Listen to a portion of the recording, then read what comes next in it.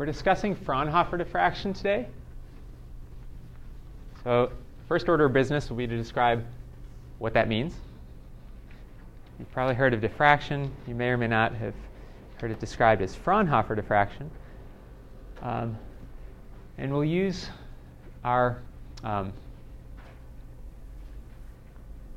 Huygens principle, which can be used to describe Fraunhofer diffraction, to derive the diffraction pattern of a slit in one dimension. We'll talk about a slit and a hole in 2 dimensions.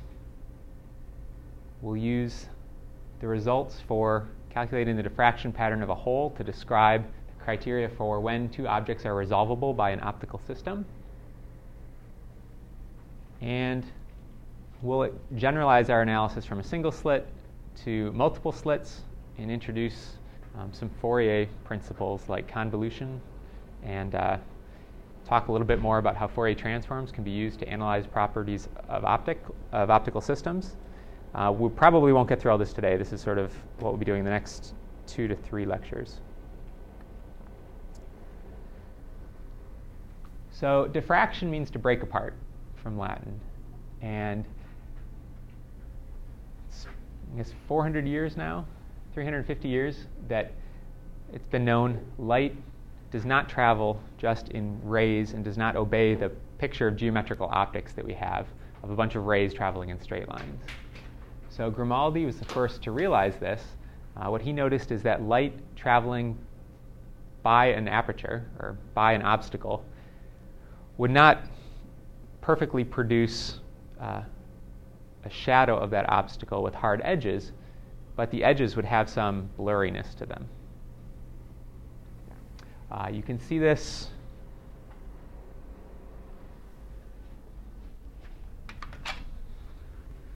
if you look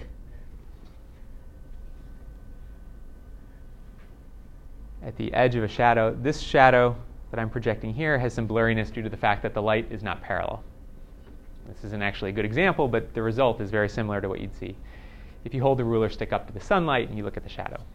Or if you look at the shadow of the leaves in a tree, you don't see leaf-shaped shadows. You see basically circles. Again, there's an effect there due to the finite extent of the sun as well. But this effect of diffraction can also be seen. Then a couple other people who are relevant for our discussion is Augustin Fresnel, who calculated a general principle or a general method for determining where the bright and dark fringes from a diffraction pattern would occur. And then Joseph Fraunhofer, who investigated Fresnel diffraction in the limit of far-field sources and observers. Principally, he observed the diffraction pattern of things illuminated from the sun. And his type of analysis, where your object and image are far from the diffracting aperture, gives a simplified analysis. So the mathematics of Fraunhofer diffraction pictured here, where you have plane waves coming in and diffracting from an aperture, is much easier to analyze than the case where you have curved waves or curved wave fronts diffracting from an aperture. Okay, so we're going to restrict our analysis to Fraunhofer diffraction. That means plane waves, and that means we either have to have our source infinitely far away, or some sort of collimated source, and our observer infinitely far away, or you can have a source and an observer, and you can collimate the light with a lens. So if a lens is placed 1 focal length away from a light source, it collimates the light, and viewed through the lens, the source appears to be infinitely far away. So you can then have an aperture here, which blocks some of the light. So we have plane waves coming in, plane waves going out, and then another lens after the aperture that would focus the light onto a screen. So your observer can be over here, 1 focal length away from a lens at the output, and the plane waves that are coming out of this diffraction pattern get imaged to points. I would understand why the observer, why the source would have to be incredibly far away. But why does the observer have to be far away?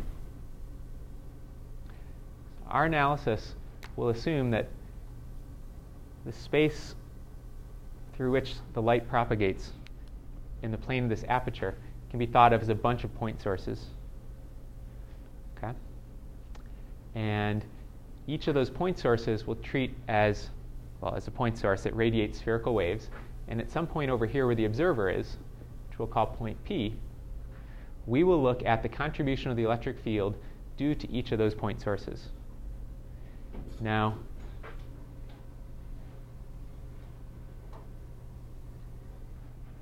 if we ask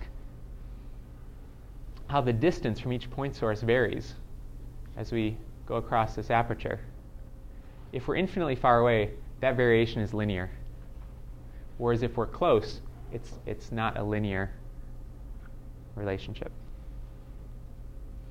Okay? And so whether or not that's a linear relationship greatly if it is a linear relationship, it greatly simplifies the mathematics.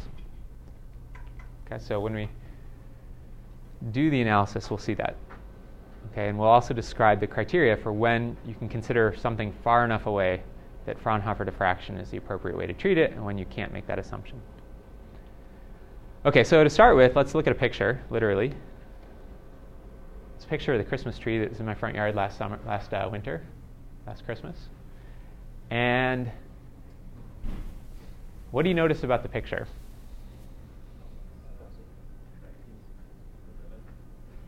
There's a difference. There's some sort of difference from the left side to the right side. I didn't do any image editing. This is just a picture I took with my still camera. What could cause that? I didn't put any special filter on the camera. Nope, that's a single picture. First, let's zoom in here. This pattern is a diffraction pattern. We'll calculate that pattern today. Gregory? This Christmas tree is strategy in such a way that the light is shining through the tree. The left lights are shining a little bit through the tree, and that's a diffractive light. The tree is basically symmetric. The lights are distributed randomly. I didn't do anything special to the tree. Okay, let me turn on the flash to the camera. There's a chiffon curtain that's pulled over half of the window. Okay? That curtain has a very tight weave to it, and the light is diffracting from basically the space between the threads in the curtain and producing that diffraction pattern. So you can do things like measure that diffraction pattern and determine how many threads per inch that curtain has. So we'll see how to do that today. The stuff's all around us, so sometimes it's just a matter of finding it. Okay, so let's try to understand this mathematically. We're going to use Huygens principle. Remember, Huygens principle said that you can treat a wavefront as if it were a bunch of spherical point sources. And you can add up the contribution from each of those point sources at a point. The general description of diffraction, Fresnel diffraction, which doesn't require the object and point and observer be infinitely far apart, uses what's called the Kirchhoff integral theorem, which is beyond the scope of this course. But when the waves you're interested in are plane waves, this reduces to Huygens principle. Okay, so we'll use Huygens principle. I'll try to point out a couple deficiencies in Huygens principle, and we'll see what it's useful for and what it's not useful for. Okay, so Huygens principle says, again, that if we have, for example, a slit, so this dark black line represents some opaque obstruction in the path of a plane wave, and there's a slit cut out from it. So this region right here will allow the light to transmit, just a hole cut in the obstruction. And we'll analyze the situation in one dimension. Then we can look at all these different little point sources. And we need to understand a little bit about the geometry here. The width of this slit is going to be important. If the slit is infinitely large, what do you expect the plane waves to do as they pass that aperture? They'll just stay plane waves, right? We're not going to see anything special. What if the slit is infinitely small, or the slit is infinitesimally small, I guess I should say? What do you think would happen? It'll act like a point source. The point that the light transmits through will produce spherical waves that radiate outwards. Okay, so the slit width is important. We'll call it B. It'll be the full width. We'll define the optical axis as being the line that is normal to this aperture and cuts through the center. And we'll consider what's happening over here at a point P that's off-axis.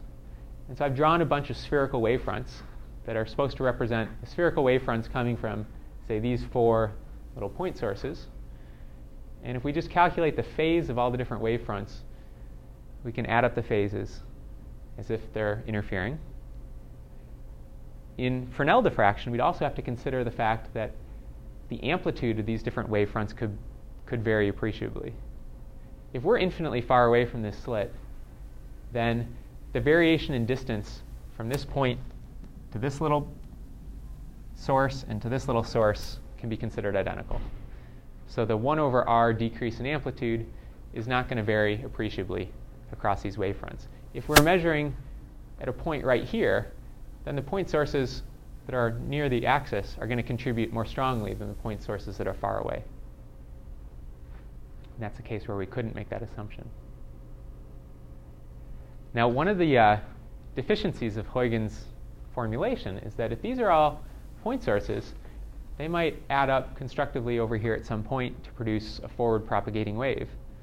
But they should also be able to add up, just due to symmetry, constructively back here to produce a backwards going wave. And we don't see that. We don't see light hitting an aperture and reflecting. So the Kirchhoff integral theorem accounts for this by including what's called an obliquity factor, which is just a weighting of the strength of the wavefronts, so that it's weighted most strongly when it's forward going and has a weighting of 0 in the backward direction. Okay, so anyways, let's get on with the geometry that we're interested in. And we'll consider at this point P a couple different rays, one coming from a point on the optical axis. We'll call that a distance r naught. And despite the fact that this diagram is drawn to fit on the paper, we're going to let r naught be large such that all the rays from any point within this slit coming to point P can be considered to be parallel. Okay, or the difference in angle between this opening angle here is infinitesimally small. Okay, so what that says is this r naught is approximately the same as this distance. And if we consider a wavefront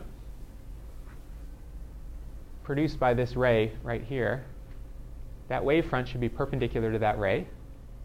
I've drawn that in green. And then if I consider a wavefront that's also perpendicular to that ray drawn at the aperture, then the point over here where it intersects this other ray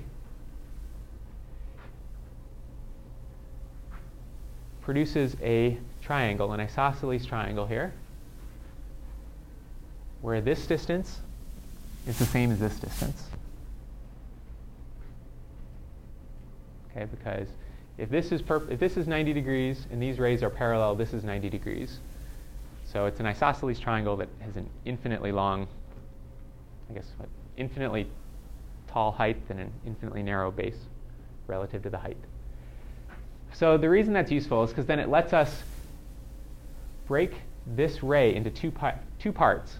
One that has a length r naught and an additional length, delta r, which is some additional contribution or additional path length that the light has to travel when it comes from this point instead of from that point. Okay, that delta r is small. It's not going to affect the amplitude of the light, but it will have an appreciable effect on the phase.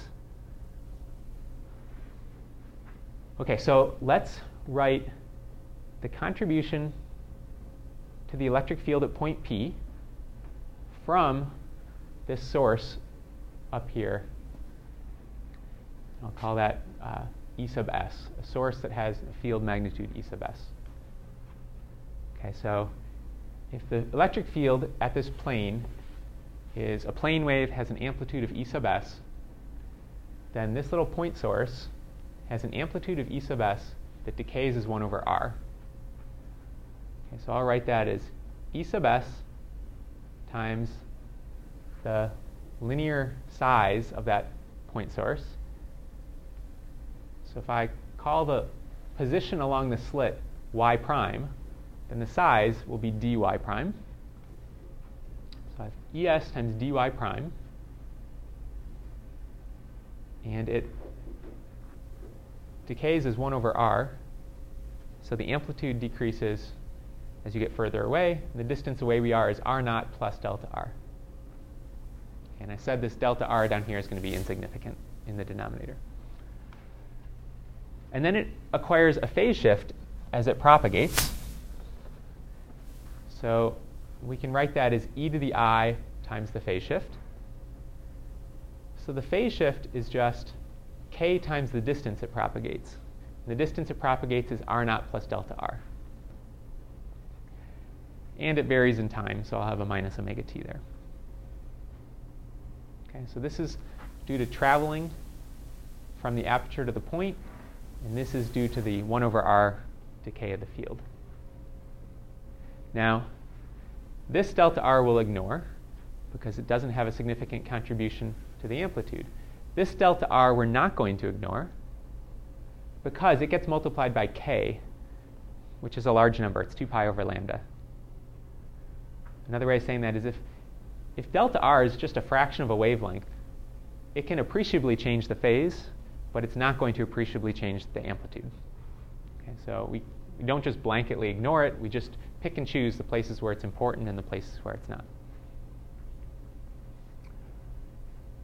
And in fact, we can write delta r in terms of the height y prime. We have a little triangle here where this height is y prime. This height is also, this leg is also y prime. This is again, this is a similar triangle to this triangle. And so this angle between the wavefront and the mask is theta, just like the angle between the normal and this ray is theta.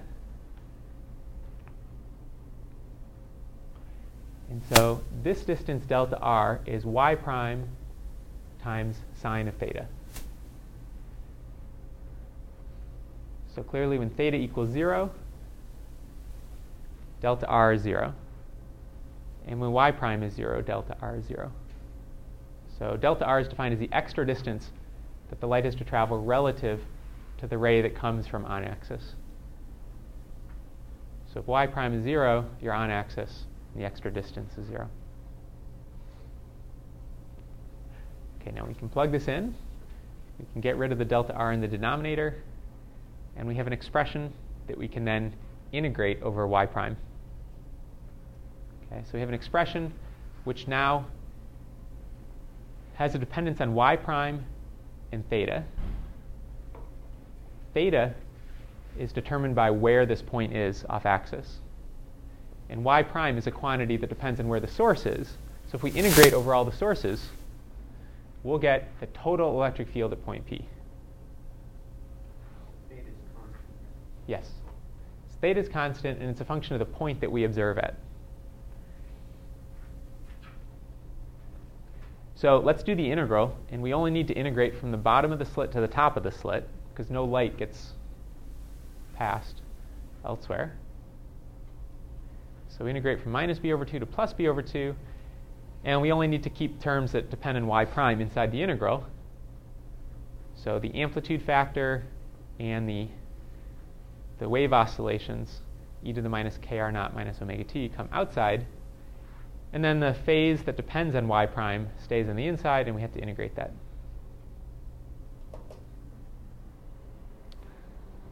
Okay, so there's a few steps to integrating this.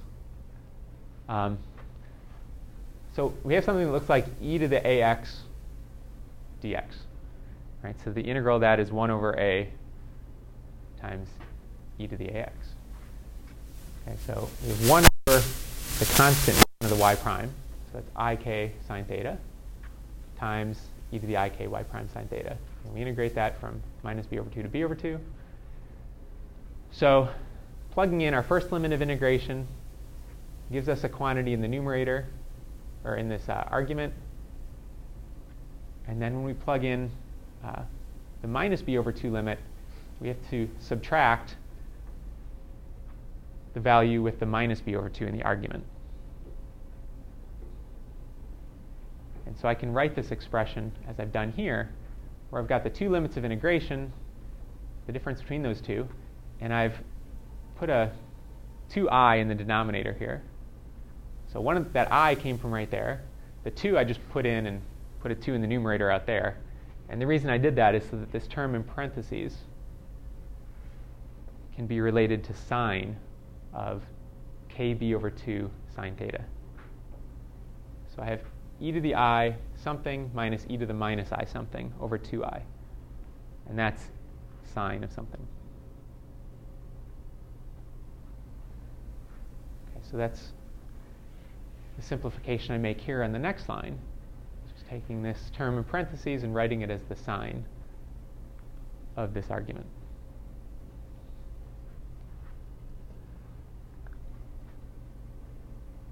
Now I've done a couple other things. I've multiplied this denominator by b, and then I had to multiply the numerator by b as well. And the reason I did that is it makes this term right here 1 over this argument of the sine. And so this quantity here, this amplitude times this sine, this is sine x over x. Right? We call that the sinc function. We saw that with the Fourier analysis. So I'll write this expression as sinc kb over 2 sine theta. And that gives me the electric field at point P. It has some amplitude that depends on the strength of the source illuminating the slit and how far away I am from the slit, as you'd expect. It has a phase which is oscillating in time and has oscillated as the light has propagated a distance r naught to the observer. And then it's got a contribution to the amplitude that's going to vary depending on where the observer is. So remember, I said the observer was down here to point P, and now I'm defining that location in terms of its angle and its distance. So I'm using polar coordinates to describe where that observer is.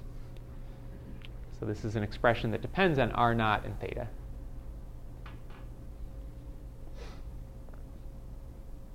And it has this particular relationship between the observer's position and the amplitude of the field. As the angle the observer views this from changes, the value for the electric field is going to fluctuate by this sinc function. We'll look at that sinc function on the next slide. But we're typically not able to measure the electric field directly. Rather, we look at the irradiance pattern. And so let's take this quantity and square it. And the source electric field squared is proportional to the source irradiance. So I'll call that the source irradiance, and whatever constants of proportionality I need to put in to relate irradiance to field squared will cancel in this relationship then. And I can say that the irradiance at point P is related to the irradiance at the source times b over r naught squared. Okay, so the b squared term Someone remind me what B is? Slit width. So why should the irradiance that I observe at point P depend on the slit width? Yeah, so this is just telling me how much light gets through.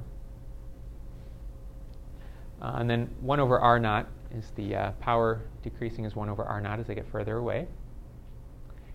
And then I have this sinc function squared. And so the argument of the sinc function I typically write as some parameter. The book uses beta. So we'll let beta equal kb over 2 sine theta. Then this amplitude we can write as I naught, which is the value of the irradiance at point P if P is on axis. So if theta equals 0, beta equals 0, sinc of 0 is 1, and the irradiance on axis then we'll define as I naught. Mark? That's IS is the irradiance at the slit? Yes. And we're assuming it's uniform across the slit. And you assume that the source is near the slit, or? No, that it's infinitely far away. You lose a little bit of amplitude from the source to the slit? Well, we don't really worry about how much power is coming out of the source. You could measure or define the irradiance at the slit. In practice, if you're doing this using lasers are collimated light sources, so they behave as a point source infinitely far away if it's collimated. And whatever the irradiance is of the laser, that would be the irradiance at the slit, because it's not changing significantly if it's a collimated beam. Okay, so let's look at this sinc function and the sinc squared function. Here they are plotted as a function of beta. So the solid line is sinc of beta, and then the dotted line is sinc squared, so it's always positive. So the zero crossings of sinc occur, remember it's sine beta over beta. So whenever sine beta is equal to 0, there's a 0 crossing. So that occurs at pi, 2 pi, 3 pi. That is except for at beta equals 0, because then you have 0 over 0. And it's you have to use L'Hopital's rule to evaluate that. It evaluates to 1. Okay, so the 0 crossings of sinc squared also occur at pi, 2 pi, 3 pi. And evidently, this is what the diffraction pattern of the slit would look like, this dotted line, as a function of the angle, at least as a function of the sine of the angle that you view it from.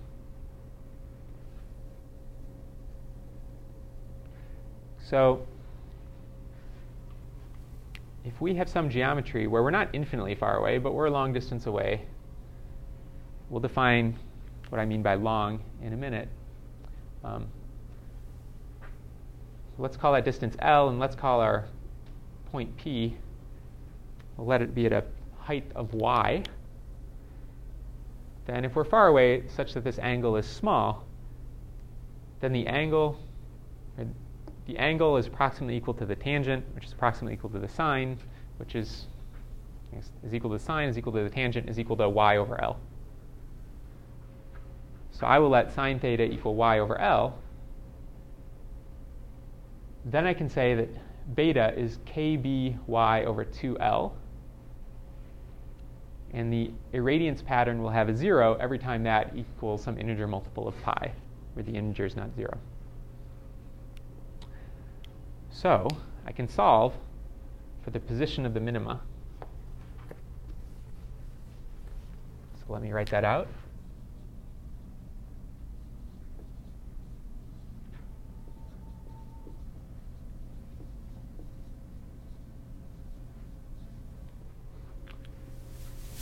And if I want this to equal some integer multiple of pi at a particular height, I can find out what that height is.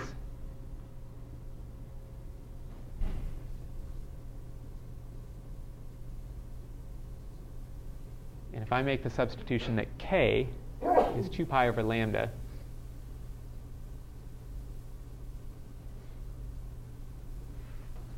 then these 2 pi's cancel out.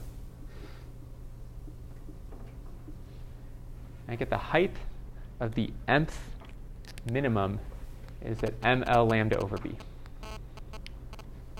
ml lambda over b. Gregor? Let's say you're diffracting gamma rays. Okay. Since gamma rays have much shorter wavelength, this approximation, the error in this approximation will matter more? If the wavelength is very small, the size of this slit needs to be correspondingly smaller. So what we'll see is, what's important is how wide this slit is in terms of the number of wavelengths. So we'll wait till we get to the criteria for differentiating far field from near field. And when we do that, we can then look at how it scales with wavelength.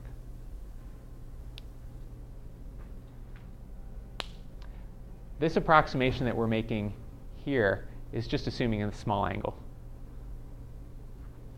So that actually doesn't matter. The wavelength isn't so important here. It's just saying that this angle is approximately equal to its sine. So that's pretty straightforward to find where the minima of the diffraction pattern are. The maxima are a little harder to find. At first glance, it might appear that they're halfway in between the minima, but that's not quite true. The reason is the maxima occur where this function sine beta over beta have an extremum. So where the solid line has a minimum or a maximum, that's where the irradiance will be a max. Right? And this function looks like sine beta over beta. So its zeros are where sine beta equals 0. But its maxima are not where sine beta is a maxima. It's where sine beta over beta is a maxima. So this term in the denominator sort of weights it such that the maxima get shifted in a little bit. You can, of course, determine mathematically where those occur by differentiating the expression. This is what you get. You set that equal to 0. The numerator needs to be 0. And that comes up with the transcendental equation beta equals tangent beta. So you can solve that for the values of beta where the interference pattern is a maxima.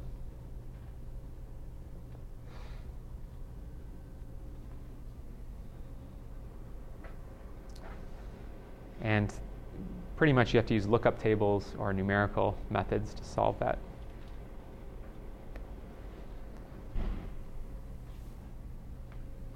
Okay, so let's just look at how adding a lens to the system affects our expressions for where the maxima and minima are.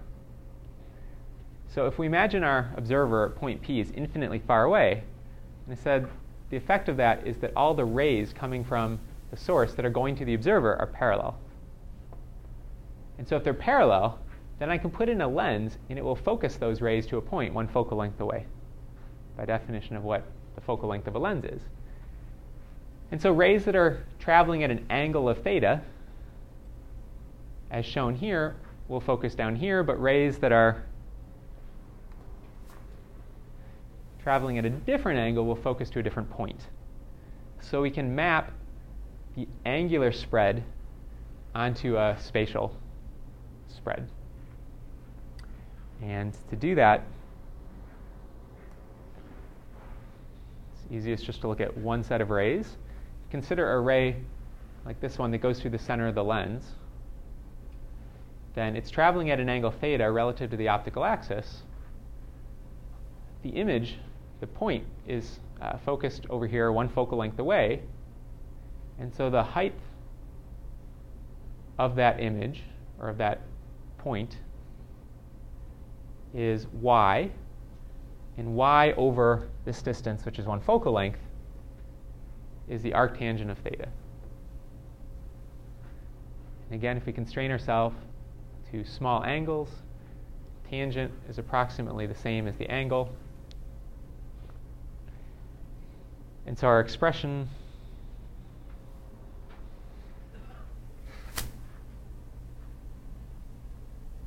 that's wrong.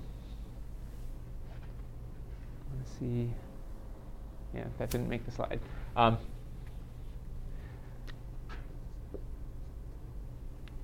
So theta is y over f, whereas before we said theta was y over L. Right? So if we just replace L with F in our expression, we get the location of those points when imaged onto a slit. Okay, so if we don't want to use a lens, in order for the Fraunhofer diffraction calculations to be valid, or to be for the approximations to be valid, we need to observe very far away. And the further away we observe from, the better the approximations become. If we just simply put a lens in and then observe the interference pattern at the focal plane of the lens, then our approximations become completely valid. They become exact. And we'll see the exact far-field diffraction pattern at this plane.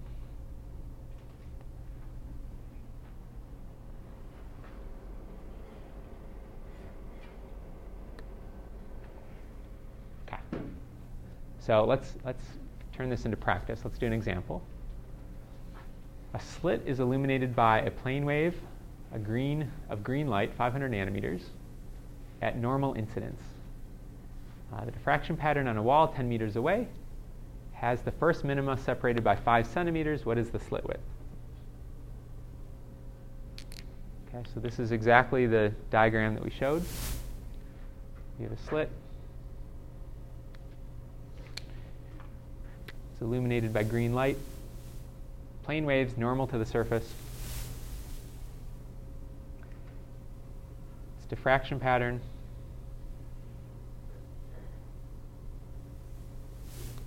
is going to look like this. That's the intensity measured as a function of height. It's going to look like I naught times sinc squared of beta, where beta was kb over 2 sine theta, and sine theta is going to be approximately y over L.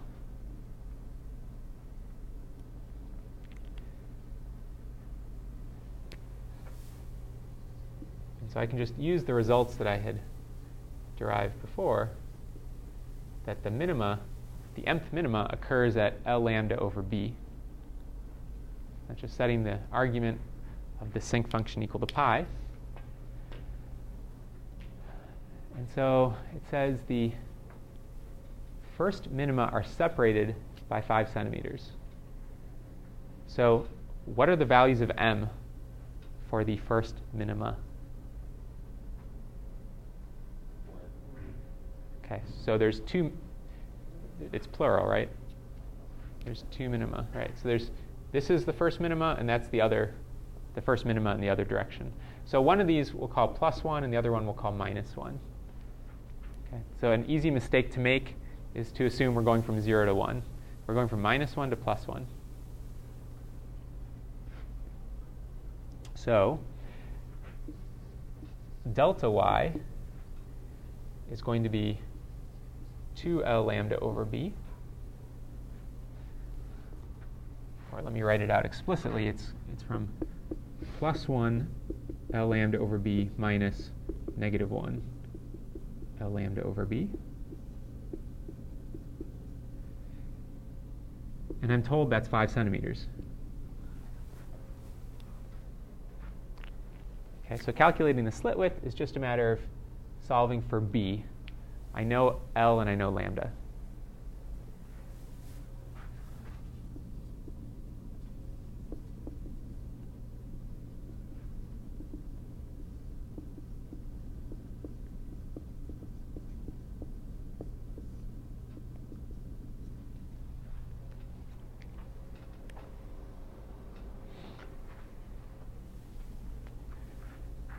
So as long as I take care to make all the units consistent, I can see this has dimensions of length.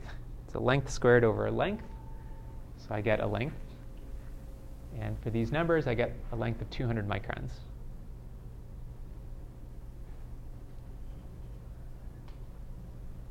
So this is a very easy way to measure the length of something very small. Right? You can take up, if you had something that was 200 micrometers thick, it'd be very difficult to measure that using calipers or a meter stick or some of the more conventional methods we have for measuring length.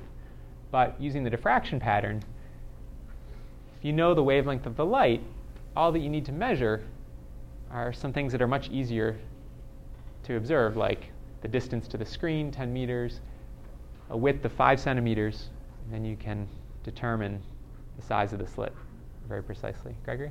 Sorry to interrupt you again, but what happens when the slit width is on the order of the wave? Or Well, even smaller? then you have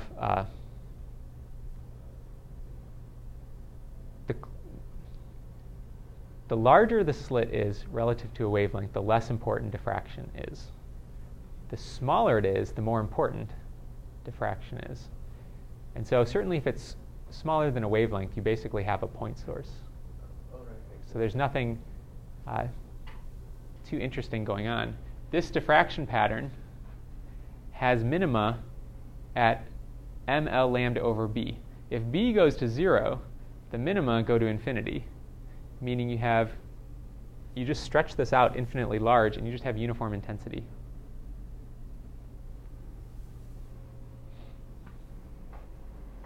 Okay, so this example is actually useful for calculating something else. In order to understand that, we need to introduce Babinet's principle. Babinet's principle is very powerful and can be described pretty simply. It says that if you have diffraction from a slit or from a mask, and then you consider the diffraction from the inverse of that mask, that you can treat this problem as what would you have if you had diffraction from the sum of the two different apertures. If you add up these two apertures, what you get is just, depending on you look at it, it's either a window or it's a screen. There's no structure here. And then you just get either all the light propagating through or none of it. You don't get any diffraction pattern. And so it says that you can add up these diffraction patterns to get this diffraction pattern. And so these two diffraction patterns, if the sum of these two obstructions is a window, such that the light can just propagate straight through. So the blue area here represents area where light can pass. Okay. This is blocking out the center of the wave. This is blocking out the outside. And this is blocking out none of the light. The diffraction pattern of this aperture, there is no aperture here, this is just free space. The diffraction pattern is just a delta function. That is to say, if you send the light through a lens, you'll only get a spot on axis. Or if you go infinitely far away, you'll only observe this light when you're on axis. If you're off axis, you won't see light coming towards you. Okay, so if that's the case, the sum of these two diffraction patterns needs to be a delta function. Okay, so if we remove the on-axis contribution, then this delta function is a 0. There's no light anywhere here except for on axis. So the sum of the diffraction pattern for this mask and for this mask, when you're off axis, has to be 0. So whatever this diffraction pattern is, this one needs to be 180 degrees out of phase. If we talk about the intensity doesn't care about 180 degree phase shift. The intensity distribution of this diffraction pattern and this one will be identical. So if you can calculate the diffraction pattern of a slit, you can also calculate the diffraction pattern of a line obstruction, which is the inverse of a slit. Okay, so a hair is illuminated by a plane wave of 500 nanometer light. Okay, so you've got a green laser, you lean over, a piece of hair gets in the way of the laser. This happens all the time. 10 meters away, on the other side of the lab, you see diffraction pattern showing up. The first minima are separated by 5 centimeters. What is the width of the hair? It's 200 microns. It's the exact same problem as the slit. This time, there's a 200 micron thickness mask obstructing the light instead of passing the light. But the diffraction patterns are the same. So everywhere you have light on one scenario, you have dark in the other? No, it's the other. Well, at the aperture, everywhere you have light in one scenario, you have dark in the other case. But in the diffraction pattern, you have the same diffraction pattern. Everywhere except for on axis. On axis, there's a difference in intensity. Remember when I was describing that, I said we had to exclude the on axis point because that's the sum of the two gave a delta function. And so on axis, the situation was different. Okay, so essentially, if you have a window, on axis you have a bright spot, then you have some diffraction pattern around that. If you have a mask, you don't have that bright spot on axis, but you have the same diffraction pattern.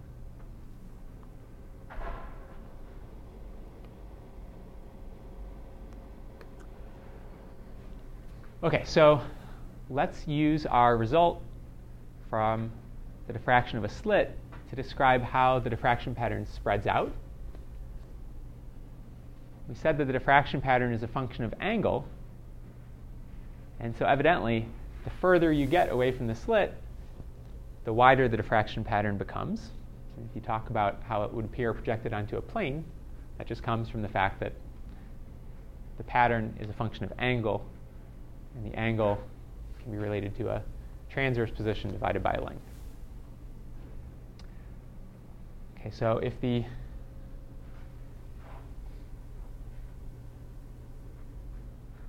width of the diffraction pattern on a plane is 2L lambda over b, the angular width is just 2 lambda over b. If you know the width of this diffraction pattern, which we just calculated in the example, is 2L lambda over b, its angular width, the angle subtended by it, is this distance divided by this distance. So it's this expression divided by L. So we can describe the angular width of a diffraction pattern as well.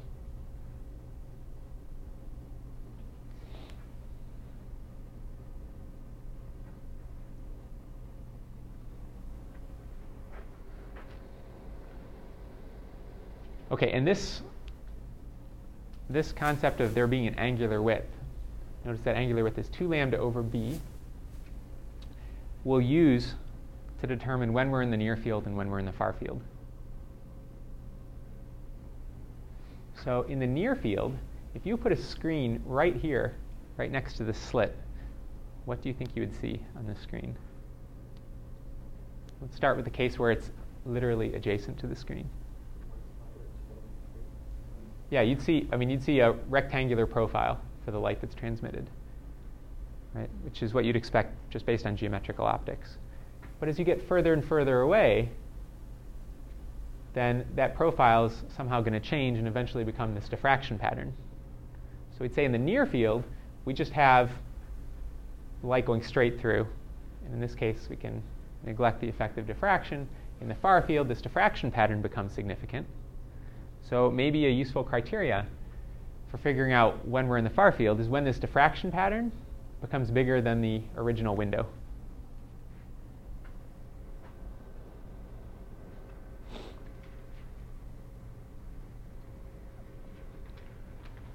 Okay, so here is the width of the diffraction pattern, assuming we're in the far field. And if we set that equal to the width of the slit, b, then we can calculate how far away we need to propagate such that the width of this diffraction pattern is as wide as the original slit. Okay. Beyond that distance, we'll basically be seeing the diffraction pattern. Within that distance, we're essentially going to see the rectilinear projection of the slit onto the screen. Okay, so setting this quantity equal to b, we multiply both sides by b, and we have 2 lambda L equals b squared. So that transition length then is b squared over 2 lambda. That's where you transition from the near field to the far field.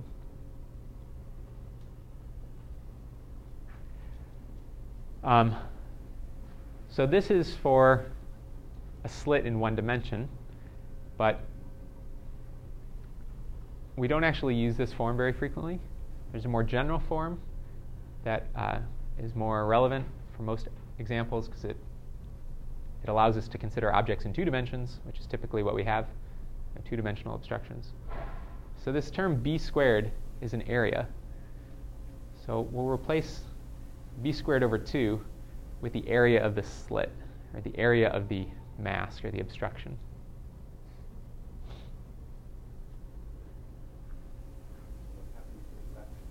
Well, it just kind of gets washed away. This is just a rule of thumb for describing the 2 different cases.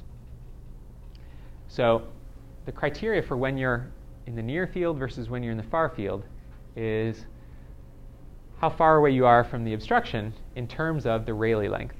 So the Rayleigh length, L sub r, sometimes you'll see it as Z sub r if you're measuring your distance from an obstruction in the z-axis, is the area of the obstruction divided by lambda squared.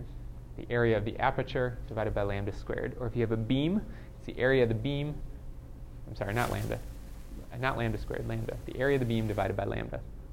So this is units of, well, it has dimensions of length, because it's a length squared over a length. And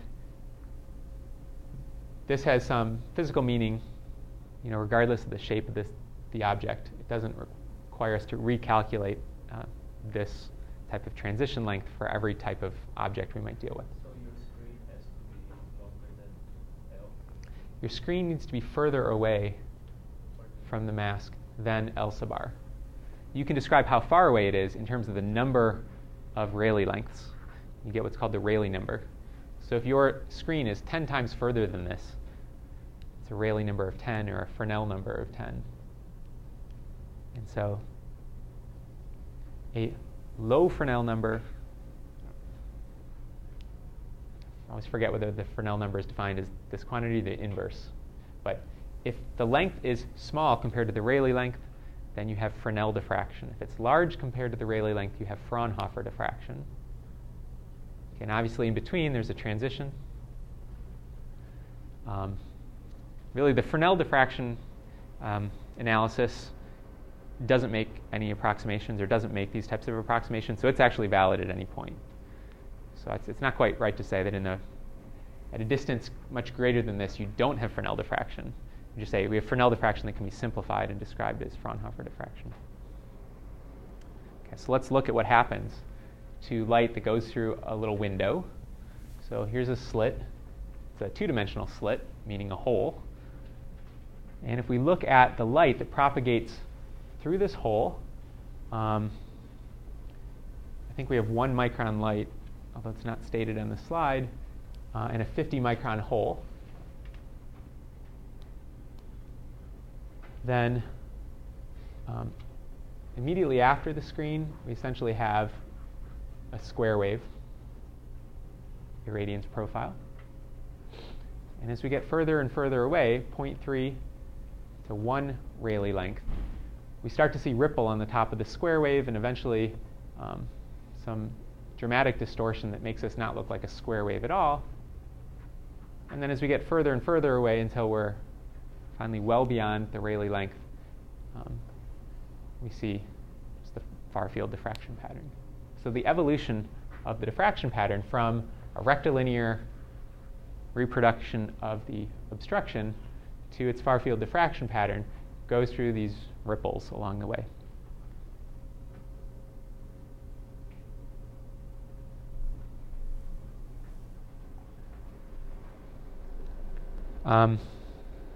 Okay, let's take like a 2-minute break, and then we'll describe diffraction of Gaussian beams. So is that like TEM modes for lasers? Okay, Yeah. so it's just about that.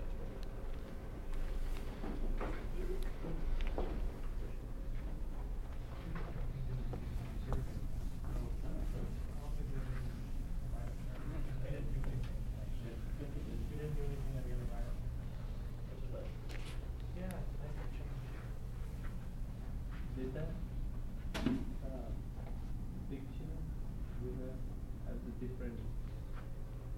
or were each of the light bulbs was its own color? I don't remember on the picture. Did it show up as different colors after it just diffracted, or else? Let's go look.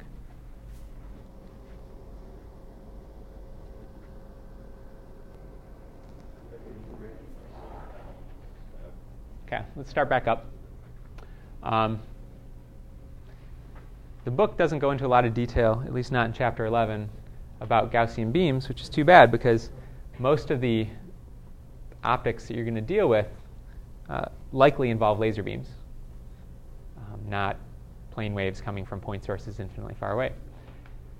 So laser beams can be described in terms of Gaussian modes. That means instead of describing different plane waves that make up a beam, we can describe different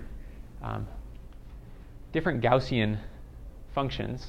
This is a Gaussian function right here, either called Laguerre Gaussian or Hermite Gaussian, depending on whether we're using Cartesian or cylindrical coordinates, that can be added up to describe some arbitrary function.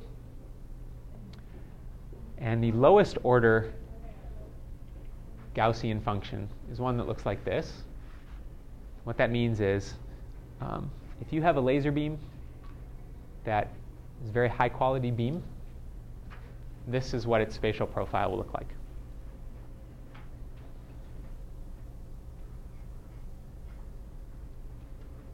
So a Gaussian function is one that looks like e to the minus some quantity squared. Right? It's a bell curve. Probably the context you've seen that most frequently in. And so if we are talking about a laser beam measured at our diffraction plane, then our coordinate that we're using was y prime. So here I'm plotting the intensity or the electric field of the laser beam. The amplitude of the electric field is a function of y prime. So this direction is y prime. And so we can normalize that coordinate relative to some length scale to describe the width of that Gaussian beam. So we'll call that that scaling parameter W. And so what W physically represents is the radius of this Gaussian beam where the amplitude has fallen from its peak value to 1 over e. Okay, so when y prime is equal to plus or minus W, and this term in parentheses is plus or minus 1, we square, we get 1, and the amplitude is e to the minus 1. Right? When y prime is equal to 0, e to the 0 is 1. Okay, so this is a normalized electric field profile. It has a peak of 1. I could multiply it by some constant e naught. I guess I've kind of mixed up my descriptions, my mathematical description and my picture, but my picture has it normalized such that the maximum is at e naught. Then in terms of the field, if we go one, we call it one Gaussian beam width away from 0, the field will have dropped to 1 over e of its maximum. And this Gaussian profile for a laser beam is called the TEM00 mode. Okay, and I'm not going to get into the shape and the description of higher order modes, something that you'll probably discuss in 168 if you take the lasers class. But a couple things about this width. One is that this width allows us some method to describe how wide this laser beam is. Because it's a smooth function, it's not straightforward to describe its width. It's a little bit like trying to measure the diameter of a cotton ball using calipers. Right? You squeeze the calipers down on it. When do you stop squeezing? Try to measure the width. Where do you measure it with respect to? So this describes some criteria for measuring the width. You could also measure the full width half max. This width is not the same as the full width half max, but they're both a valid measure of the width as long as you understand what this parameter means. And one of the things that makes this parameter particularly useful to describe it this way is that the power contained in a beam that has this lowest order Gaussian profile is exactly the same as the power that would be contained in a top hat beam, one that looks like this, that has the same radial width. Okay, so you can think of a beam that's a cylindrical beam that has a cylinder radius W and a uniform irradiance across that cylinder and no irradiance outside of that cylinder. And the power in that beam is exactly the same as you'd have in a Gaussian that has this smooth distribution.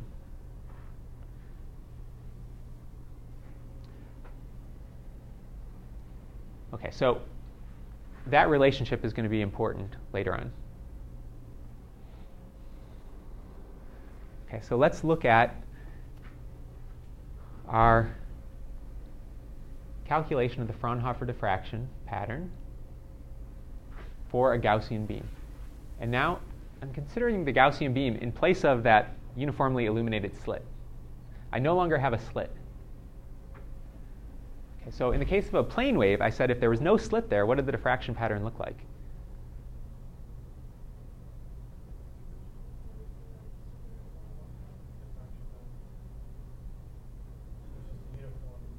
Yeah, it's just a plane wave in, plane wave out, right?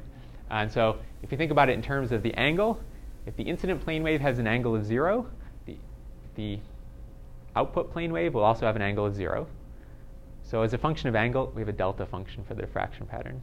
You only see intensity if you look at an angle of 0 back at that plane wave.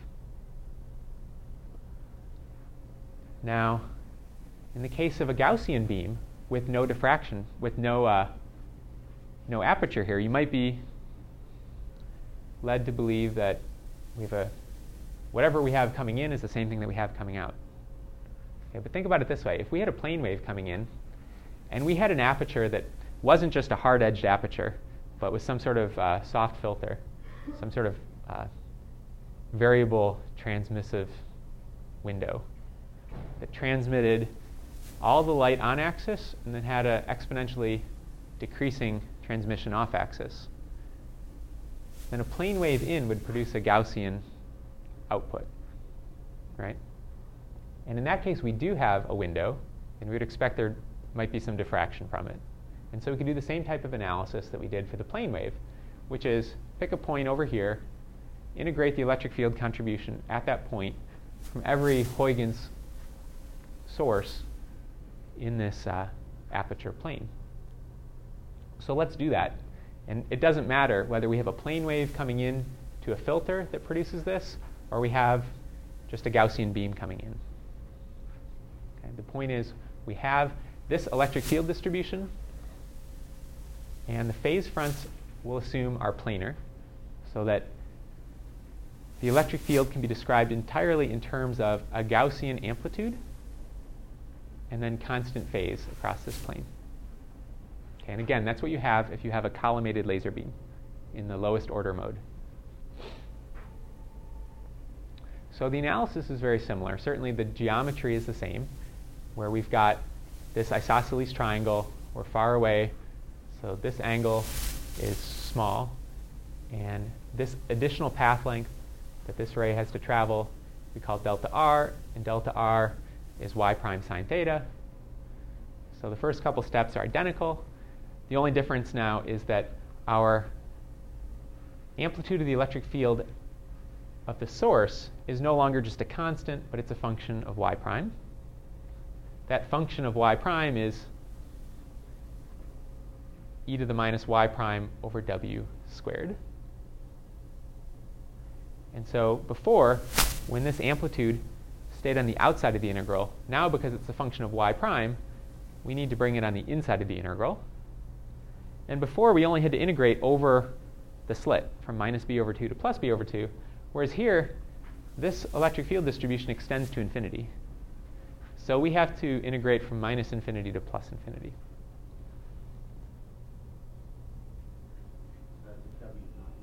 That's a w, not an omega. That a should be a w, yeah. Sorry.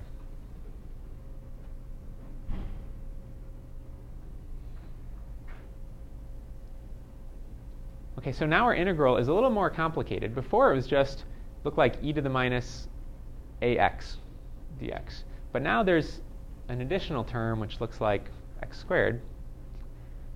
Okay, so to evaluate that integral, we need to do a little bit of manipulation.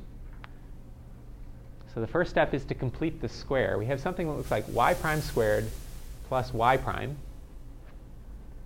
So if we added another constant term here, if we chose that term correctly, we could write this as y prime plus some constant all squared.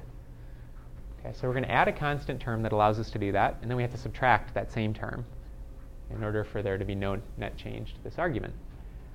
Okay, so what we want is that constant times y prime over w to be 1/2 of this cross term.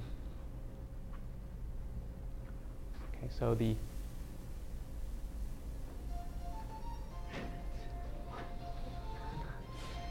if we use w squared over 4 k squared sine squared theta, so we add that and then we subtract it, right?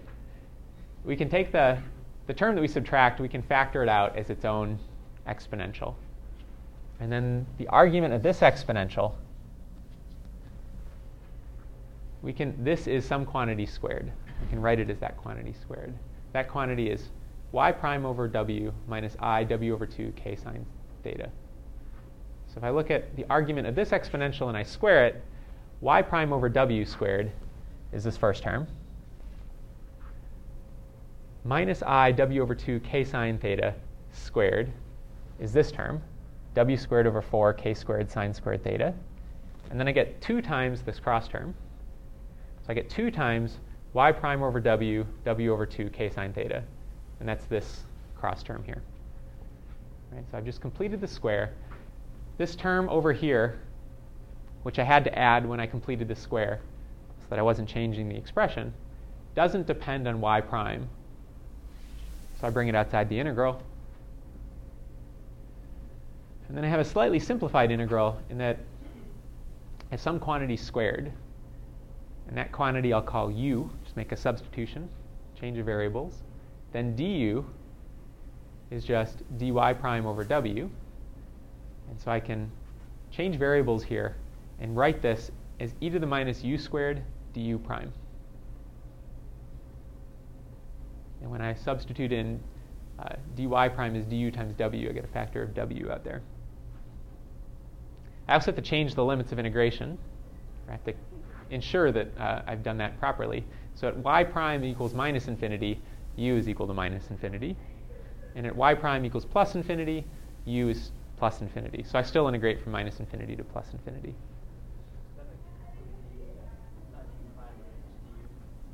That's du, yeah, sorry.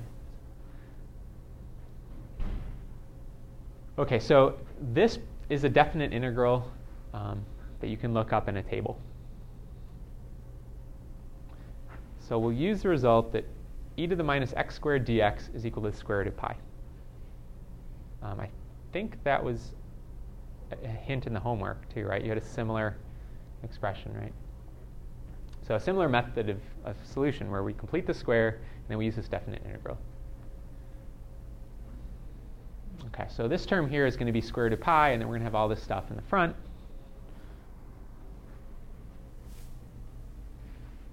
Okay, so that's what we have here, and that is the electric field at point P due to my Gaussian beam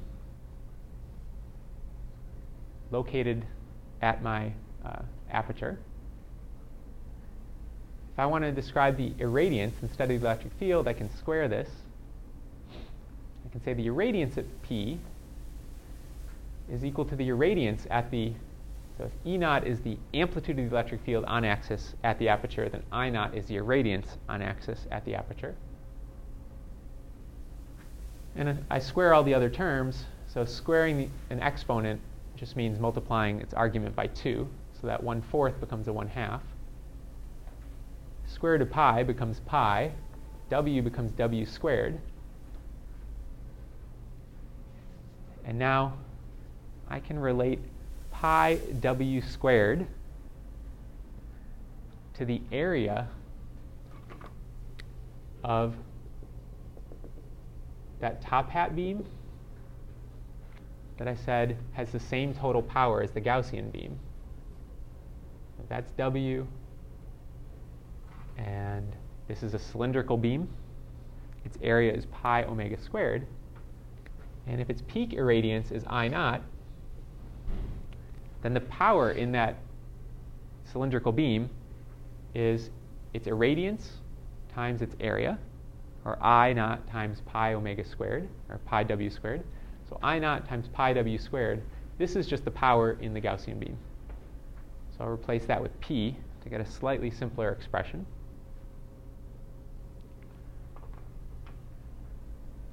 So we'll see a couple things. The first is the irradiance is falling off as a function of r squared.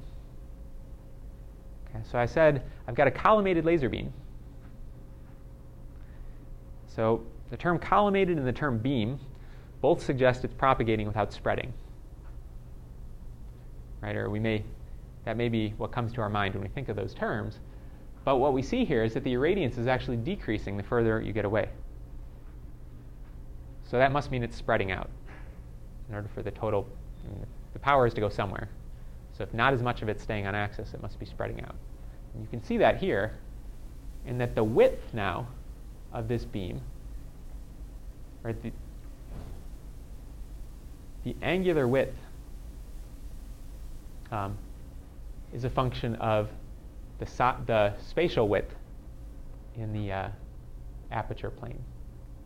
Okay, so if we calculate the divergence angle, so how much this beam is spreading, it's the angle at which this irradiance decreases to e to the minus 1. I guess it's irradiance, it's e to the minus 2. The field would decrease to e to the minus 1. The irradiance would decrease to e to the minus 2. That tells us how large the waste is as it propagates. And if it's a function of angle, that means the further away you get, the larger the width is getting. So we have spreading. Okay, so we'll set this argument equal to minus 2. And we'll again make the assumption that sine theta is approximately equal to theta.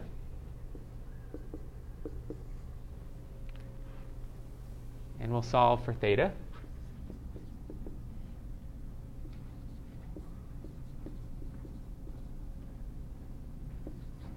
Remember, this is W, not omega. And K is 2 pi over lambda. So the 4's cancel.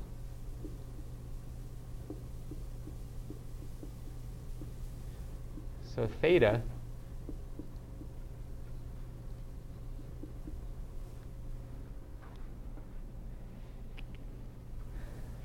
is lambda over pi w. This is what we call the far field divergence angle. It says the beam is spreading out with this angular spread. So this is how far from the optical axis to the point that's one beam radius away, one Gaussian radius away. So that would be like the half angle of the spread. The full angle would be twice this quantity.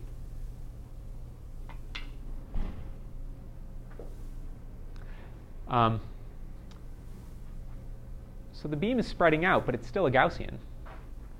You see that this distribution is still a Gaussian. It's e to the some quantity squared.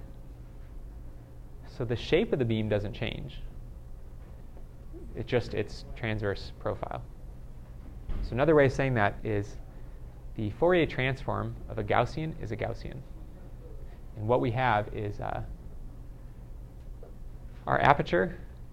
The Fourier transform of the aperture is in fact the far field diffraction pattern. Okay, so we'll pick up here, do an example next time, and